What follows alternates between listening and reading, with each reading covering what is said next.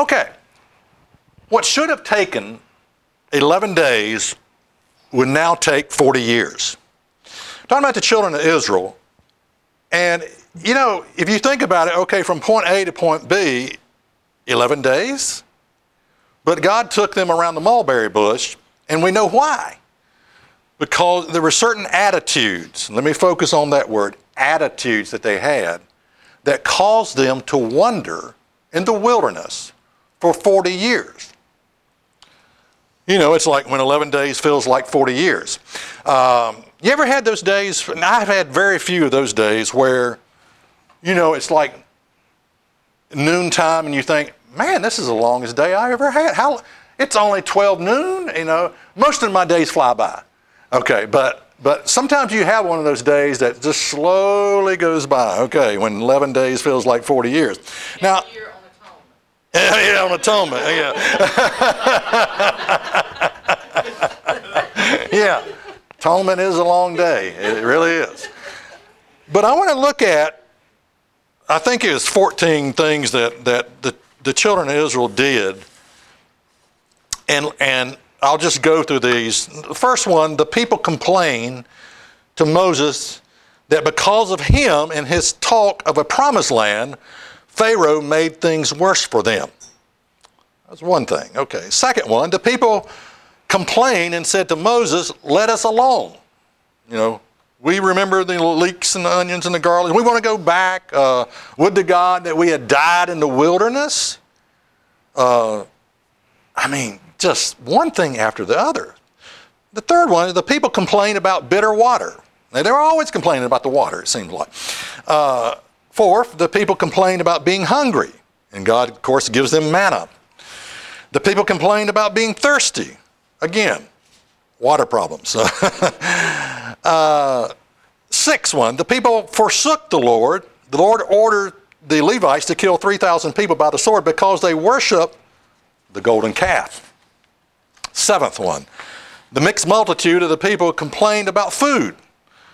The Lord burned the outskirt of the camp. Moses wants to die, and the Lord sends a very great plague. Miriam and Aaron complain about Moses' leadership. The Lord curses Miriam with leprosy. The ninth one, the people complained about how difficult it looked to conquer the giants in the land, so they refused to enter the promised land. 10, the people complained about, again, and wanted to kill Moses. They tried to select another leader. The Lord seeks to destroy the people with pestilence. Okay. 11, the key leaders rebelled against Moses. And of course, God gets serious and opens the earth and swallows the offenders. This is all, it's what's going on during the 40 years here. 12, the people complained again, and they accused Moses of killing the people. 13, the people contended with Moses again because of no water. Moses, of course, at this point gets angry. 14, the people complained against God and Moses. God finally brings the solution, the fiery serpents, to bite them. He shows them the depth of their sin nature. Now, all of these little stories that I just went through have a common denominator that I want to talk about today. They all reflected a bad attitude. Just a bad attitude. I mean, they had unbelief, they didn't trust God, they didn't have faith in God, but more importantly, they just had a bad attitude. What about your attitude? What kind of attitude do you have? You know, attitude, I can't just say that. You know, attitude is, it flows, it ebbs, it flows. It's 24/7. I mean, day in and day out, and hour in and hour out. There are attitudes that we have. Well, what is your attitude? Maybe you need an attitude adjustment. But attitude, I mean, it's hard to keep a grip on attitude.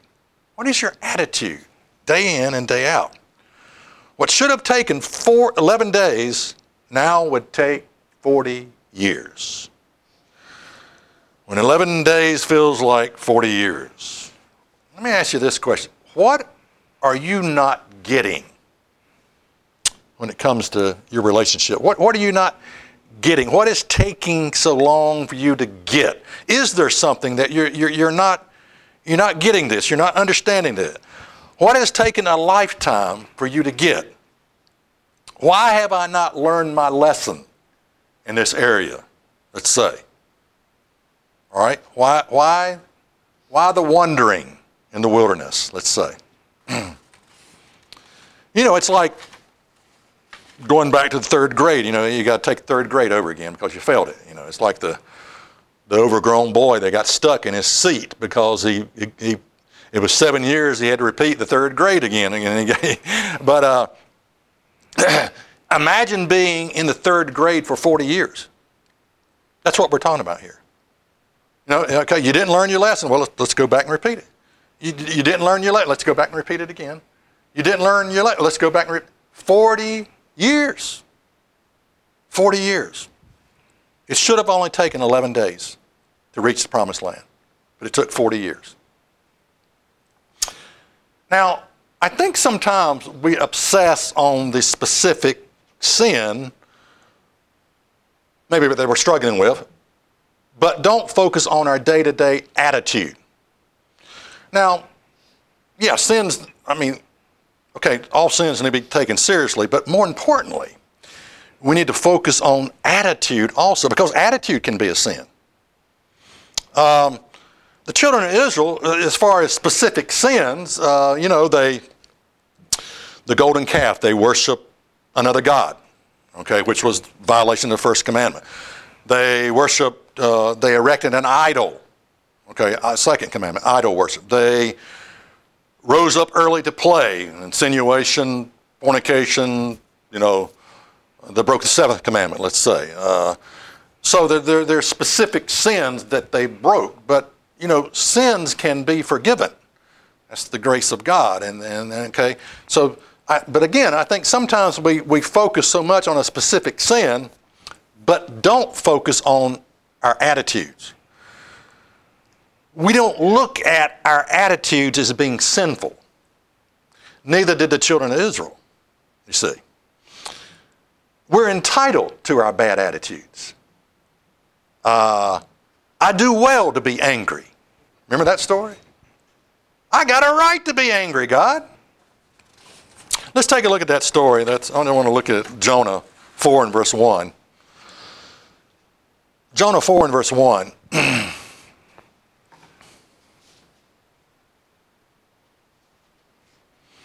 Jonah 4 and verse 1, it says, "But it displeased Jonah exceedingly, and he was very angry." Now, why was he angry?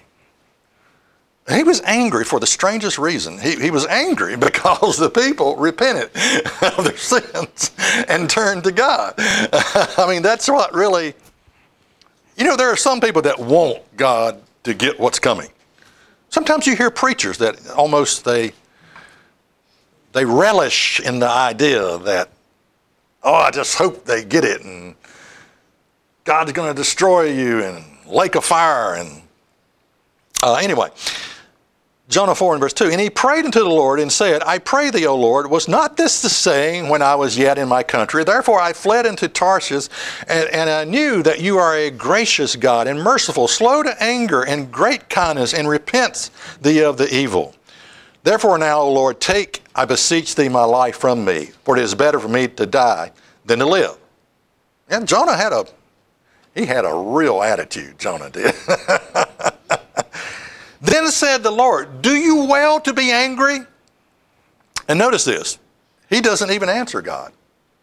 He just keeps walking. You got a right to be angry, and he just walks away. Bad attitude. So Jonah went out of the city and sat on the east side of the city, and there made him a booth, and he sat under it in the shadow until he might see what would become of the city. He's still hoping that these people are going to get it, be destroyed. "And the Lord God prepared a gourd and made it come up over Jonah, that it might be a shadow over his head, to deliver him from his grief. So Jonah was exceedingly glad of the gourd. But God prepared a worm when the morning rose the next day, and it smote the gourd that it withered. And it came to pass that when the sun did arise, that God prepared a vehement east wind, and the sun beat upon the head of Jonah, that he fainted and wished in himself to die, and said, It is better for me to die than to live. And God said to Jonah, Do you well to be angry for the gourd? And he said, I do well to be angry, even unto death. I got a right to be angry. I got a right for my bad attitude. I deserve to have this bad attitude. It's my right. Then said the Lord, you had pity on the gourd, for which you had not labored, neither made it grow, which came up in the night and perished in the night. And should I not spare Nineveh, that great city wherein are more than 60,000 persons that cannot discern between their right hand and their left, and also much cattle? So what's my point here? As we read through the story of Jonah, my point is this: attitude is everything. You know, you could be keeping all of the commandments and still be in a rotten attitude.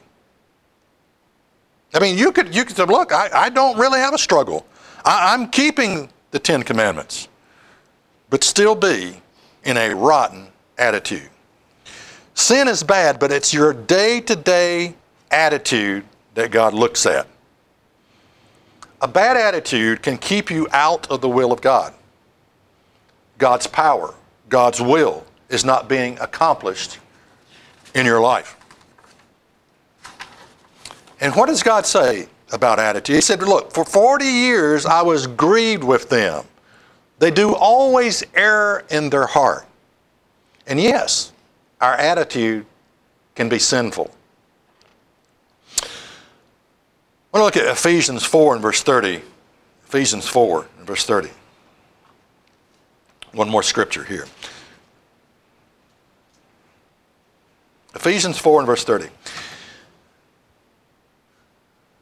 And grieve not the Holy Spirit of God, whereby you are sealed unto the day of redemption.